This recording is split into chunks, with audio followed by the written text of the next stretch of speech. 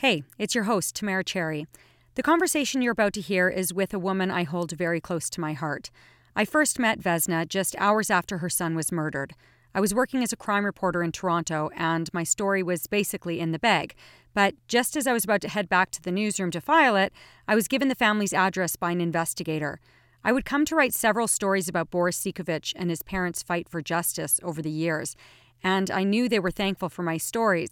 But when I began researching the impact of the media on trauma survivors, I couldn't help but wonder whether Vesna would still hold me in such high regard if she remembered me showing up at her door during those very fragile first hours. And so I reached out. This made up one of the most difficult chapters for me to write in my book, The Trauma Beat, A Case for Rethinking the Business of Bad News. But I still had some more questions for Vesna, which brings us to this conversation. All right, let's get to it.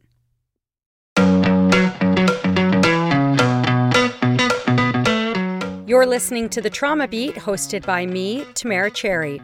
Remember to check the show notes for anything that might activate your own trauma responses. And as always, like, subscribe, leave a review. Do what you can if you like what you hear. Episode 4, my conversation with homicide survivor, Vesna Cikovic. All right, so Vesna, why don't you just start out by introducing yourself? My name is Vesna Cikovic. I am Bosnian Canadian, and I had a son, only one son, and his name was Boris. He was killed as a victim of a robbery in Toronto, 3rd of October, 2008. Can you tell me a little bit about Boris? It's very hard to tell you anything about Boris, right? Boris was 17 years, 7 months and 11 days old when he was murdered. He was only a child. We adored him. He was only grandson from both of sides. He was best friend of so many people. He was a good student in grade 12. He was killed 1 week after university fair, right? He was excellent athlete, but it's not the point, you know. What basically always bothered me, right, that us who lost our children due to violence, right, we always try to explain, oh, come on, he was such a good boy. He was a good boy. And I think that's totally wrong because, you know what, we consider ourselves, right, as a structured, civilized society. There is no one who has a right to take anyone's life. That's my opinion. Even if somebody is the worst in the world, you have no right to take his life because we have a system, right? Legal system. And I mean, complete chain who's going to deal with whatever somebody did, right? And then, you know what? It's very hard to tell something about Boris in a few words. I just miss him. I just miss him so much. Vesna, you're part of my research project talking about the impact of the media on victims and survivors of traumatic events. What can you tell me about your first recollections of the media after Boris died? Listen, the 3rd of October was Friday. And you know what? So it's very interesting because we seriously never know what's going to happen when we open our eyes in the morning. That's something really, so I basically experienced that twice when my life was turned upside down completely. First time with the war in former Yugoslavia, and second time what was for me, I guess, much worse. You cannot compare when Boris gone. You simply, both of us, I mean, 3 of us, right, with our family. Boris, my husband, now he's my ex-husband. What is seriously really hard, even, you know, for both of us, it's very hard to say ex-husband and ex-wife, right? So, because I mean, seriously, we are still kind of support to each other, but it's in so many situations like ours, divorce is coming right after. People again, sorry, that's I mean something what is not very connected with your question. No, it's all relevant. They really think, you know, they most of the time think, oh, you know what, parents are getting closer. No, they don't understand, right, that we are Yeah, such a reminder of the pain of each other, right? So when we can recognize our son in our whatever smile or movement, body movement or something, and it simply doesn't work, because I think that is normal reaction that your body is showing you, your brain, that you have to escape pain. So you're trying, to do whatever you can do, right? So, I mean, uh, then go back on your question. So it's really, weird. You woke up normally, you brushed your teeth, you took a shower, Boris went to school, he came back, I went to work. Then that, that's last thing what I remembered really clearly, right? Then that phone call when Boris's friend is calling, he was shouting, screaming, yelling, crying that Boris was shot. Then I hardly, because you know what, I'm not panic. I'm not panicking. When something terrible is happening, my brain is working 300 miles, you know, uh, uh, per hour. That's such, big work of the brain. Then I'm completely calm because I know I have to do as best as I can right now to deal with the situation what comes up, right? We went with a friend to the hospital. It was maybe 10:30 at night. And I knew it. I just knew that he's gone. We came home, then it's blurry, a lot of Boris's friends came there, a lot of our friends came there. I mean, and I cannot really remember. I just remember that people, journalists started to come the next morning, from the early morning. I cannot remember almost anything because you know what, my friends, they dealt with that, not us, right? I remember extremely unfair approach to us from, I think it was City TV, I guess, yeah. When they published what is still what is still big scar, totally unprofessional and totally unfair statement of Stephen Ryan, a homicide detective, who basically put the blame on the victim, telling us later, oh, you know what, it was my tactic. They're going to step forward and they're going to come, to say who did it. I mean, and also I remember City TV that they even asking for our cell phones and everything. And we were in a funeral home trying to arrange everything for one only child, right? So, that was a terrible thing. Can I really point the finger on anyone else? No, no. I can say actually that so many of the journalists were extremely supportive. For example, you were fantastic, really, seriously. Uh, I cannot even remember. I think I remember that you were there because you said, is it you when you came to Boris's room? Oh my God, he was just 17, but it seems that he knew the whole city and that he touched everyone. Then I was thinking that woman probably, she figured out that's not a story, it's a tragedy, right? I cannot really remember. I remember just that from the first moment. I remembered a moment in a hospital in Sunnybrook that I was asking that policeman, who said, that's only what I remember, the doctor who was crying, and them who was telling me, you know what, we will turn upside down the whole city, but we will find who did that. And I said, you're going to find it, but you're someone who let them walk around with the guns. You're not going to find anything. I want to see my son and I don't want to see anyone from the press. Please let us grieve peacefully. I cannot remember after that, because I was so shocked, and I guess that I'm still, I have so much, like gaps in my brain, so that's, I just remember City TV as someone who did stuff that wasn't really, how supposed to be. So right? Vesna, you remember telling police in the immediate aftermath that you didn't want to see anybody from the media? You wanted your Absolutely. privacy? Yes, absolutely. Absolutely. So I know, and I so appreciate your kind words for me.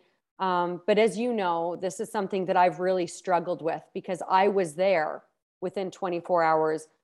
As I told you in an email exchange, I got your address from a police officer.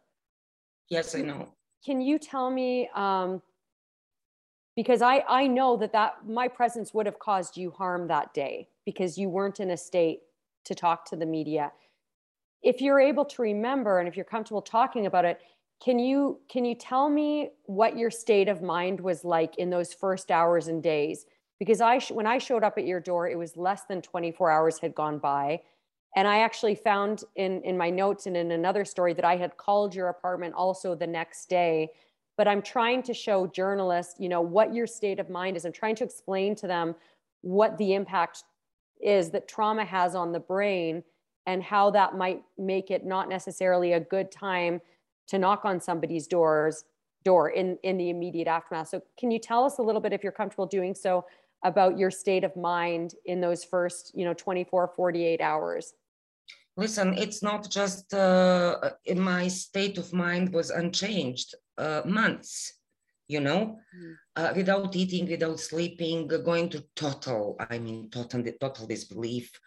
I was, you know what? It looks like that somebody, I usually told that, right? So like that somebody, for example, cut off your arms, your legs, and you know what? You grab out your heart and says, now you have to run a marathon.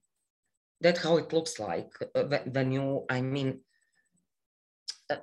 that's how I that's something I feel like that since I lost my son, right? That every day I'm going up to the mountain and coming back. Mm-hmm. But on the other hand, I cannot remember none of you as important to me at that time. Mm. Because nothing was important. You know what I mean? Mm-hmm. Everything stopped. That was just nothing. That was just, black hole. Mm-hmm. I was really blessed, both of us, that we had since I left. Until I left Canada, it wasn't right 1 week or 1 month, but Boris's friends, our friends, were constantly around us, mm-hmm. constantly. So that was a big support. As you know, my ex-husband, he used to work for CBC, right? So for Canadian Broadcast Corporation. They did a really fantastic job. Very objective, but very supportive. Then, both of us worked for the radio station here in Sarajevo, right? So without the war, I would be in that profession, right? So, but just for the music. I understand completely that you guys, you were looking for a story. You know what I mean? And it's very, very hard to make a balance. How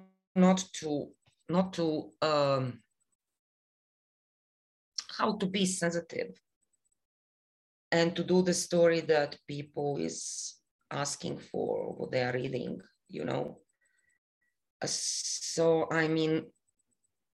me personally, I cannot see how it's going to be made, except if you just leave it. Meaning leave you alone? I don't know.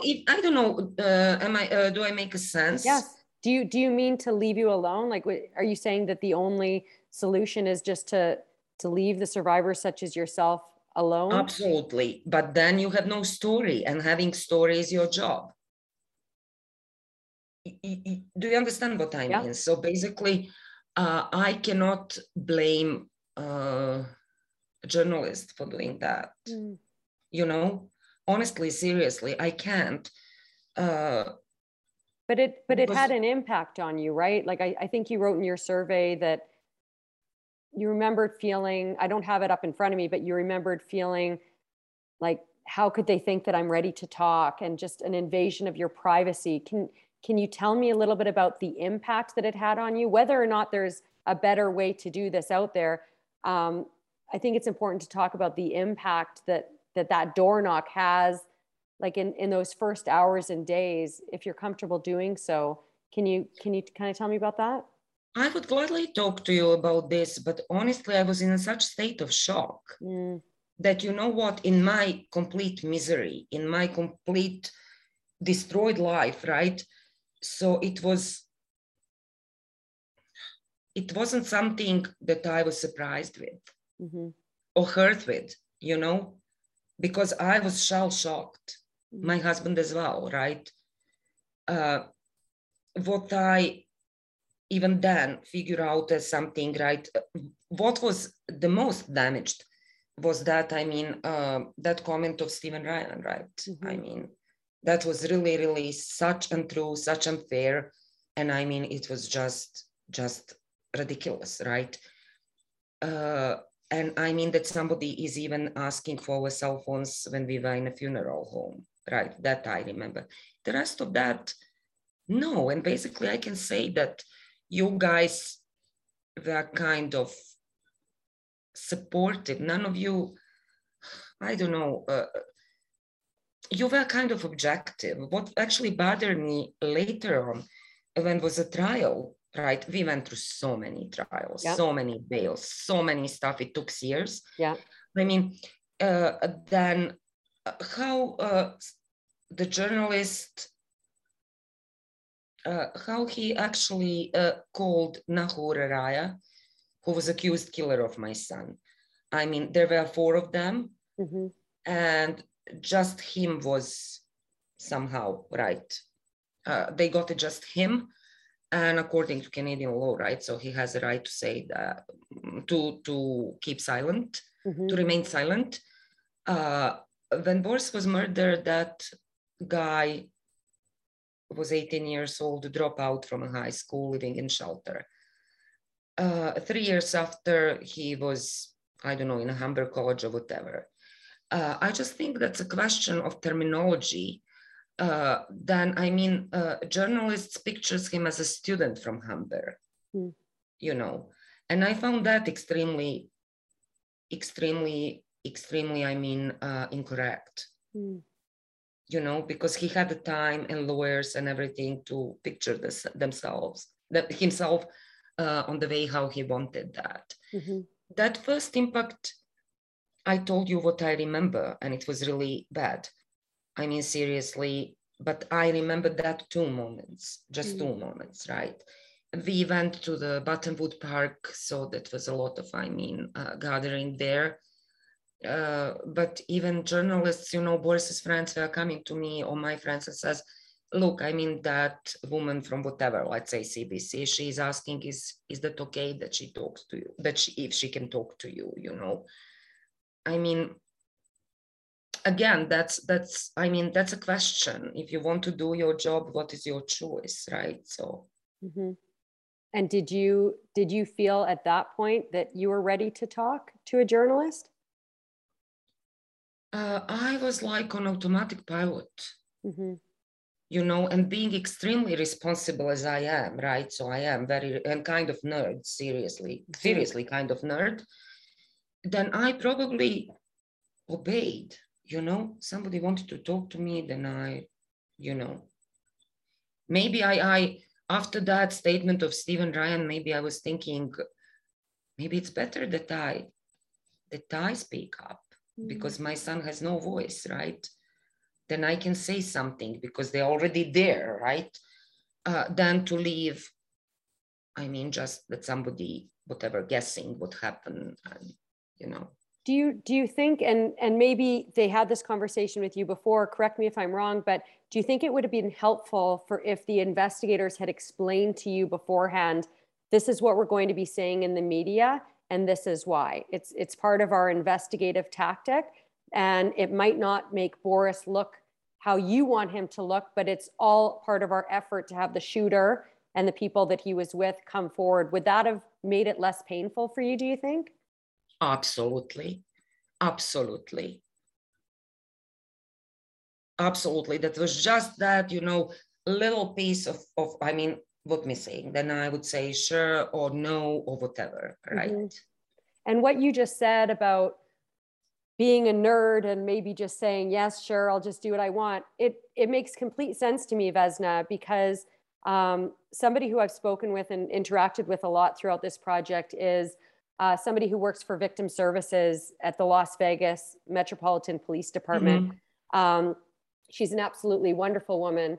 And one of the things she told me is that she thinks that a lot of the times that victims and survivors will speak to the media because they don't realize that they can say no, and because they want to be polite and they don't want to be mean. They don't want to be that person that turns somebody away from their door and says no. And then absolutely. So they absolutely. And my roots are Bosnian, you know, we're extremely friendly people. I mean, and I just don't want to be rude. Yeah. I'm not sure that was my way of thinking in that moment. Maybe seriously, even in all of that shock that I was thinking after that statement, because that statement I think came first.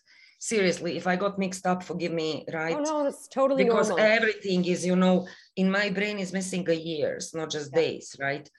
But I mean, it was,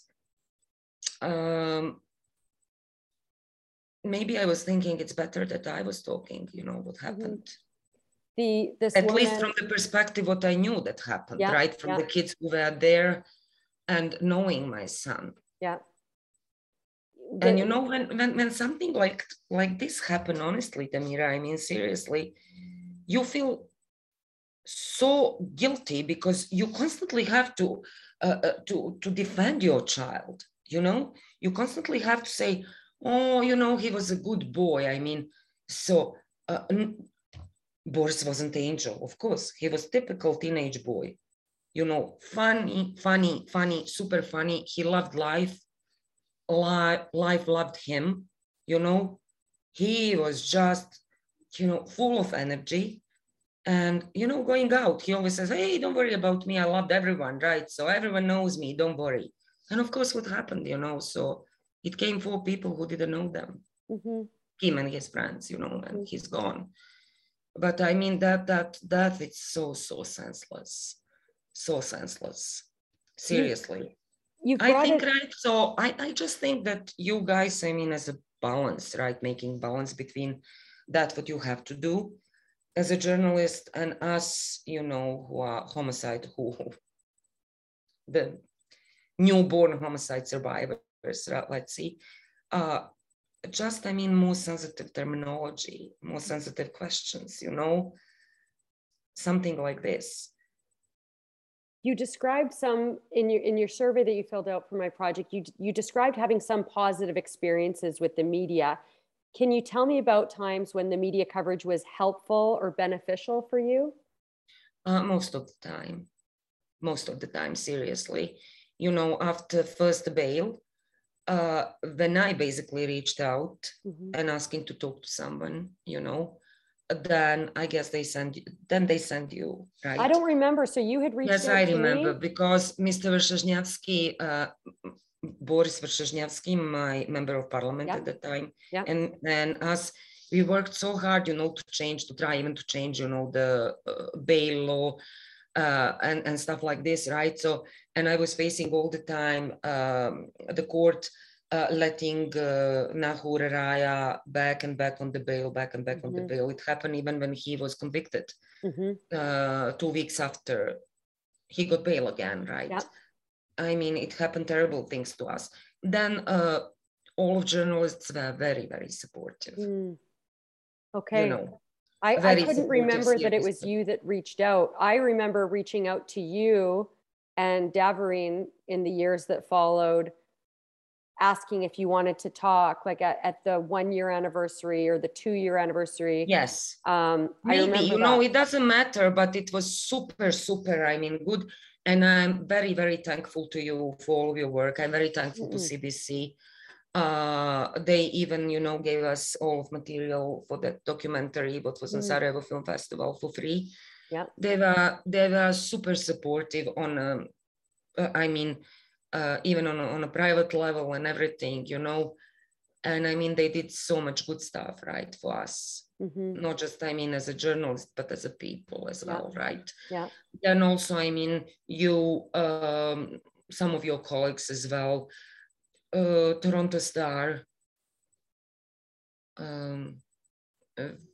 we were talking about this also a few times. Particularly, you know, when was some whatever, I forgot honestly, but I think when they tried to establish some, you know, ban of the guns or stuff like this, you know, and I had a totally different opinion, right? We talked about that, right? Because I mean, so I said, I mean, what's the point, right? Guns are anyway forbidden in Canada, right? So what are you going to get with that? I mean, seriously. It helped me a lot talking to the journalist later on. At least somebody was listening, you know, and I had the chance to say, hey, listen, people, it's not right. It's not how it's supposed to be, you know. And you know what, it was my victim impact statement. Everything was like that, right? So then honestly, my last victim impact statement before I left Canada was that, I mean, I'm not leaving Canada because my son gone, right? I mean, I would stay there, right? I was there already for 20 years or whatever. But because of that, I mean, justice for wars, because of all of that, what we went through, you know, that was a terrible thing. That was a terrible thing. And I still think that journalists, they were trying, right, to keep professional level, but they, I mean, they also showed that they disagree with all of that. So it sounds like it was helpful for you. It was more beneficial for you to talk to the media in the years that followed, probably for a couple of reasons. First, because you weren't necessarily in that shell-shocked state that you were in the immediate aftermath. And also because there were things that you wanted to talk about that you were experiencing with the criminal justice system. Absolutely. Perceived injustices. So there was clearly a more beneficial, it was more beneficial for you to speak to the media at that point, and you were able to also think about what you were saying, whereas you can't really even remember what you talked about in the immediate aftermath. Is that fair?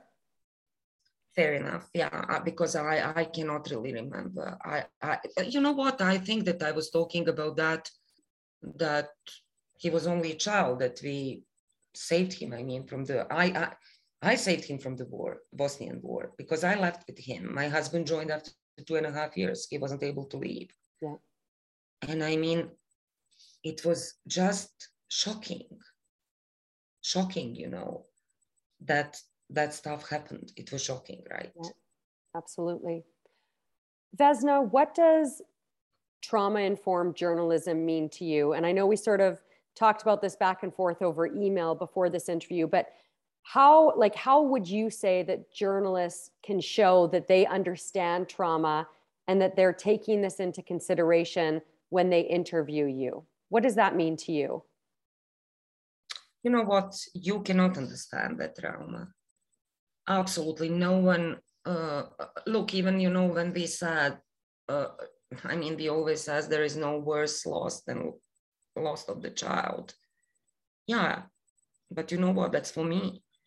But all of us have a different, or had a different bond with our children. You know? So basically, even us who I mean, lost the children, or who lost the children due to violence or whatever, we had a different bond with our kids. We are going through all of that differently, you know. I think that is impossible to understand that. It's absolutely impossible, because none of us, I still don't understand what happened, you know. Seriously, I still don't understand why basically this life turned like on this way, right? I mean, it's impact is terrible, right? So I mean, first, that's total shock. Then I mean, everyone is reacting differently. I wasn't able in months to move from one room to the other room, right? So I mean, with all of pills, with everything, no sleeping, no eating. I was completely anorexic. Yeah. Then started with whatever, antidepressant, whatever. Then you know what, you can somehow, I went back to work, but I mean, it was terrible, right? I mean, then I was telling myself, okay, so this is first week, then it's second week, then, you know, it's going to be easier. Again, I got very big support, really big support at my school, you know, in Toronto. I remember kids, you know, who were coming to me and they were so happy that I was back, but they said, it's you, but it's not you. You know, it's somebody different. I don't understand, seriously. I mean, I don't know how to tell you. That's a terrible, I mean, everything like that you died and it's somebody new. That's how I feel, right? Who has very little connection with me before. I mean, core the same, right? I haven't become a, whatever, let's say, a mean person or something like that. No, right? But I mean, I lost interest. I have no, I'm reading a lot, but again, that's, you know, escape, right? That's bibliotherapy. Having a lot of problems with communication, right? My friends, they know that. For example, sometimes I'm not picking up the phone, I'm not answering the messages, right? So, but they accept that, right? So they know that is how it is, even now, right? After all of that years. Health, high blood pressure, depression, anxiety, all of that stuff that I'm aware of, you know. When Boris was alive, I got on a checkup every year, right? Very serious checkup, right? When he died, I absolutely stopped because I don't care, you know. And I think, you know, the worst thing for me was the worst thing after Boris died when I figured out that I survived. That was actually the worst, you know. And then, of course, it's coming divorce. My ex-husband, he got a serial of strokes, you know, so it's very hard that any of you understand that, right? So, and I mean, I don't, absolutely don't. It's not good to understand that. Maybe, I mean, maybe you can feel it, that something is really not how it's supposed to be. But I mean, to understand it's very hard because I still don't understand what happened with me. I still don't understand how it's possible that I'm living this life, what I have now. Everything, you know, that you've just said, I think, goes a really long way in helping people understand, well, we can never feel the pain that you feel without living it. We can never truly understand it. Everything you've said, I think, is so helpful for anybody who's going to be interacting with a homicide survivor to understand and to keep that in their mind when they're asking questions, when they're knocking on a door, when they're phoning you. I think it's all important. So thank you very much for that, Vesna. Do you have any advice for other homicide survivors who might be faced with media attention like you were? You know what? They're gonna get, I mean, media attention because unfortunately, I mean, murder is public event, right? I mean,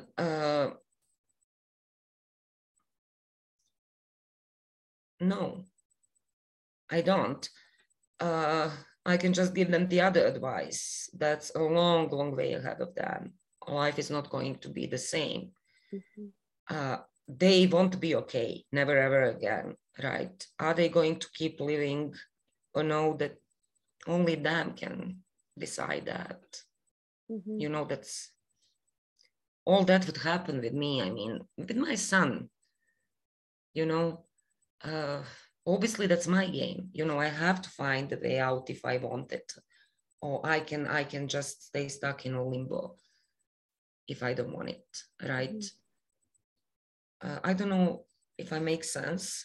Absolutely, you do. But I mean, there is no one. Look, you know, I remember one of my conversations with my psychiatrist, and I told him, look, I have, my parents were alive. Wonderful parents, really wonderful. A wonderful sister. I mean, we were so close family, and my sister and me were super close. I mean, she lives in Australia, but it doesn't matter. I have so many friends, right? I was always, I mean, I think, right, that I was always a good daughter, of course, with all of problems, what we cause to our parents, but I mean, in general, really very caring, very good, good sister. I was, I don't know, probably okay wife to my husband. I hope that I was good mother, but you know, when something like this happened, you questioned every single movement, every single uh, uh, whatever you said to that kid, or whatever you. I mean, it's just terrible. It opens so much layers. Mm-hmm. And I mean, I was always a loyal friend, but now it's time, you know, that no one cannot help. Not because they don't want it, they can't. Mm-hmm. They simply can't, you know? Mm-hmm. And in particular, all of us are so different, right? Maybe somebody wants to talk to the media from the beginning, having, you know, that intention to defend the child. That could be only one, because Mm-hmm. you know how it looks like. I mean, that's what I said in my first victim impact statement. I said, look, I mean, when something like this happened to the teenage boy, then I mean, something was wrong with him. That's the first what people love. They love to think that. Mm-hmm. Why? Because they are protecting themselves on that way, you know.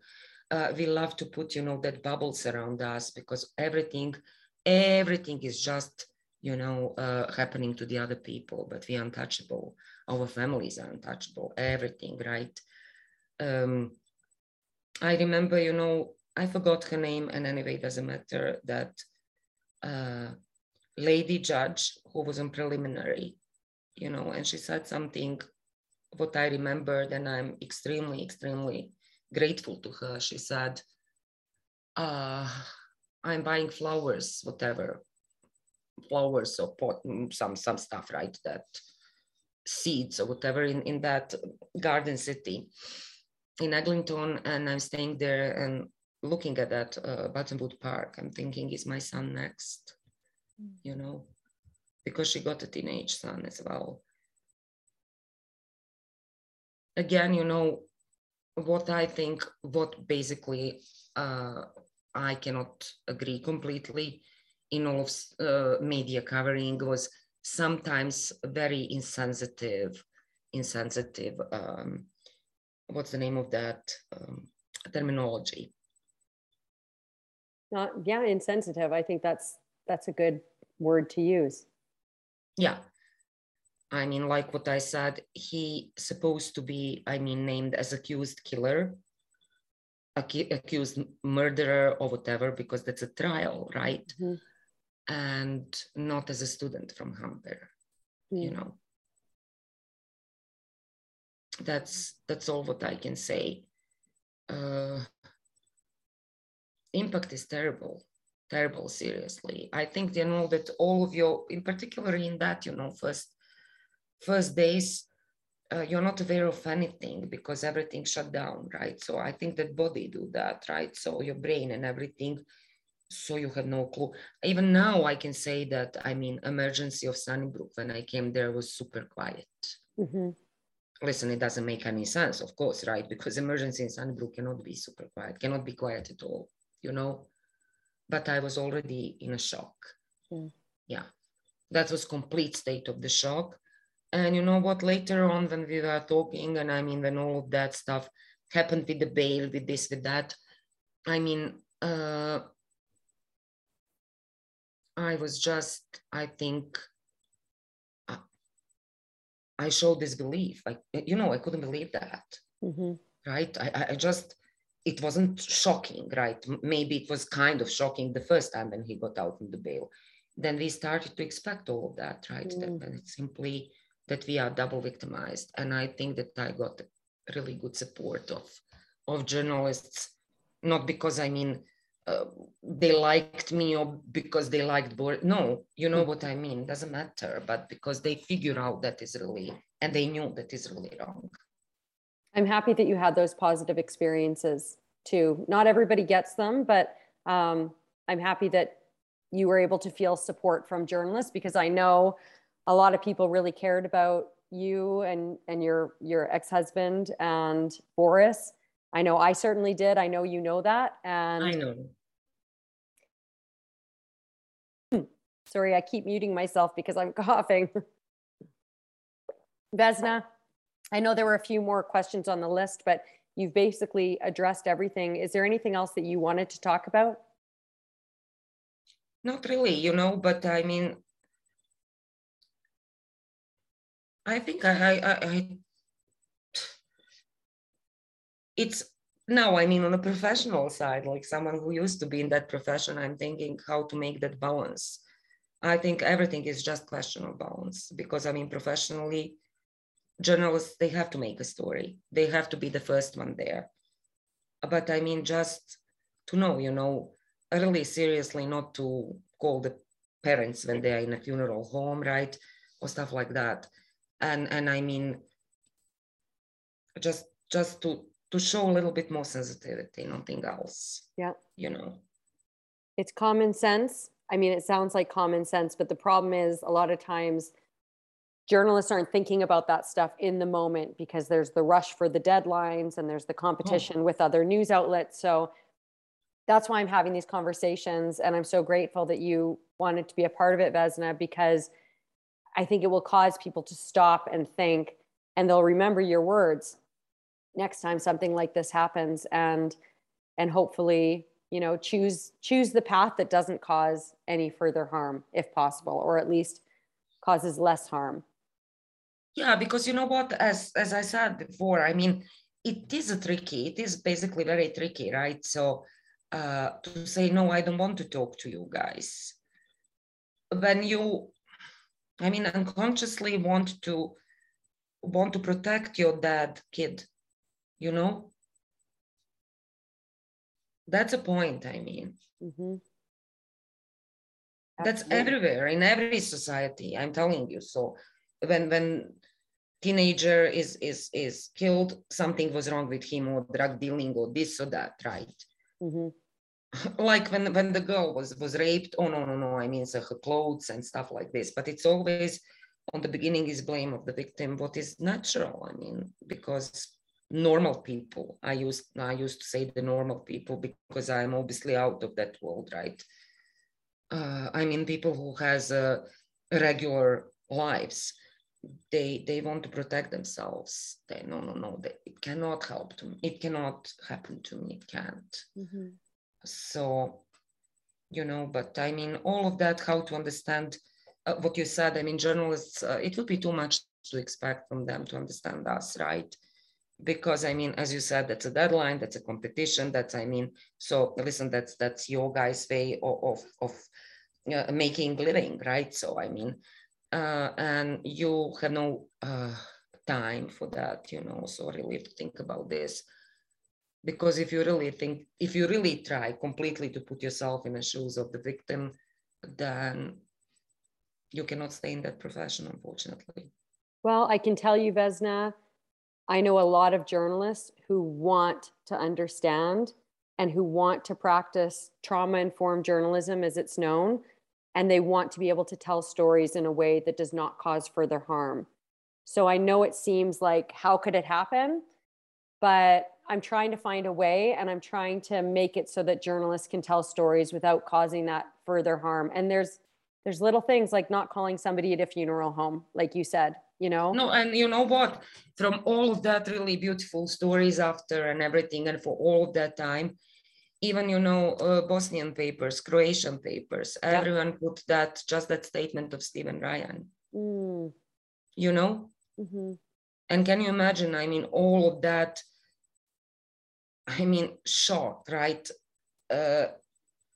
Boris's friends, right? So, I mean, they were totally out of mind. And they were just kids, that night they lost their childhood. Mm-hmm. Later on, they lost also, I mean, trust in justice system, going with us through all of that. And I mean, that stuff are unacceptable. And for example, that's super easy, right? That, I mean, you guys understand, actually journalists understand that it's not just a story, that I mean, it's a big question how that survivors going to cope with life after this. You know. Vesna, I know that you went back and forth as to whether or not you wanted to participate in this. And as I've told you, you can change your mind at any time, but I'm so grateful that you've shared your insights. I know you've had to reopen wounds that I know are, you would say that they're always open, but I know these conversations aren't easy. And I thank you for your time and for your very valuable insights. Yeah, you know what? Just one more thing, what I want to tell you, what is main, when you said that impact, actually, what is also very hard and what I'm constantly, you know, facing, I mean, communication, you know, it's super hard with the other people because look, I mean, the other people, they are coping with stuff, what they consider as a problem.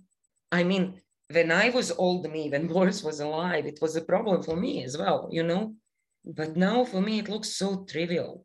You understand? So absolutely so petty. I look at them and thinking, why are they getting upset for that? And you know, so for me, it's not very easy to show understanding for the things what happen in the ordinary life of the people, you know. Seriously. Your whole perspective on life Absolutely, and the world around you has changed. And for example, you know what, when I'm working at schools and everywhere, even if they are not on my back to prepare some whatever, you know, productions and concerts and la la la. So I always put them as much as I can on a stage.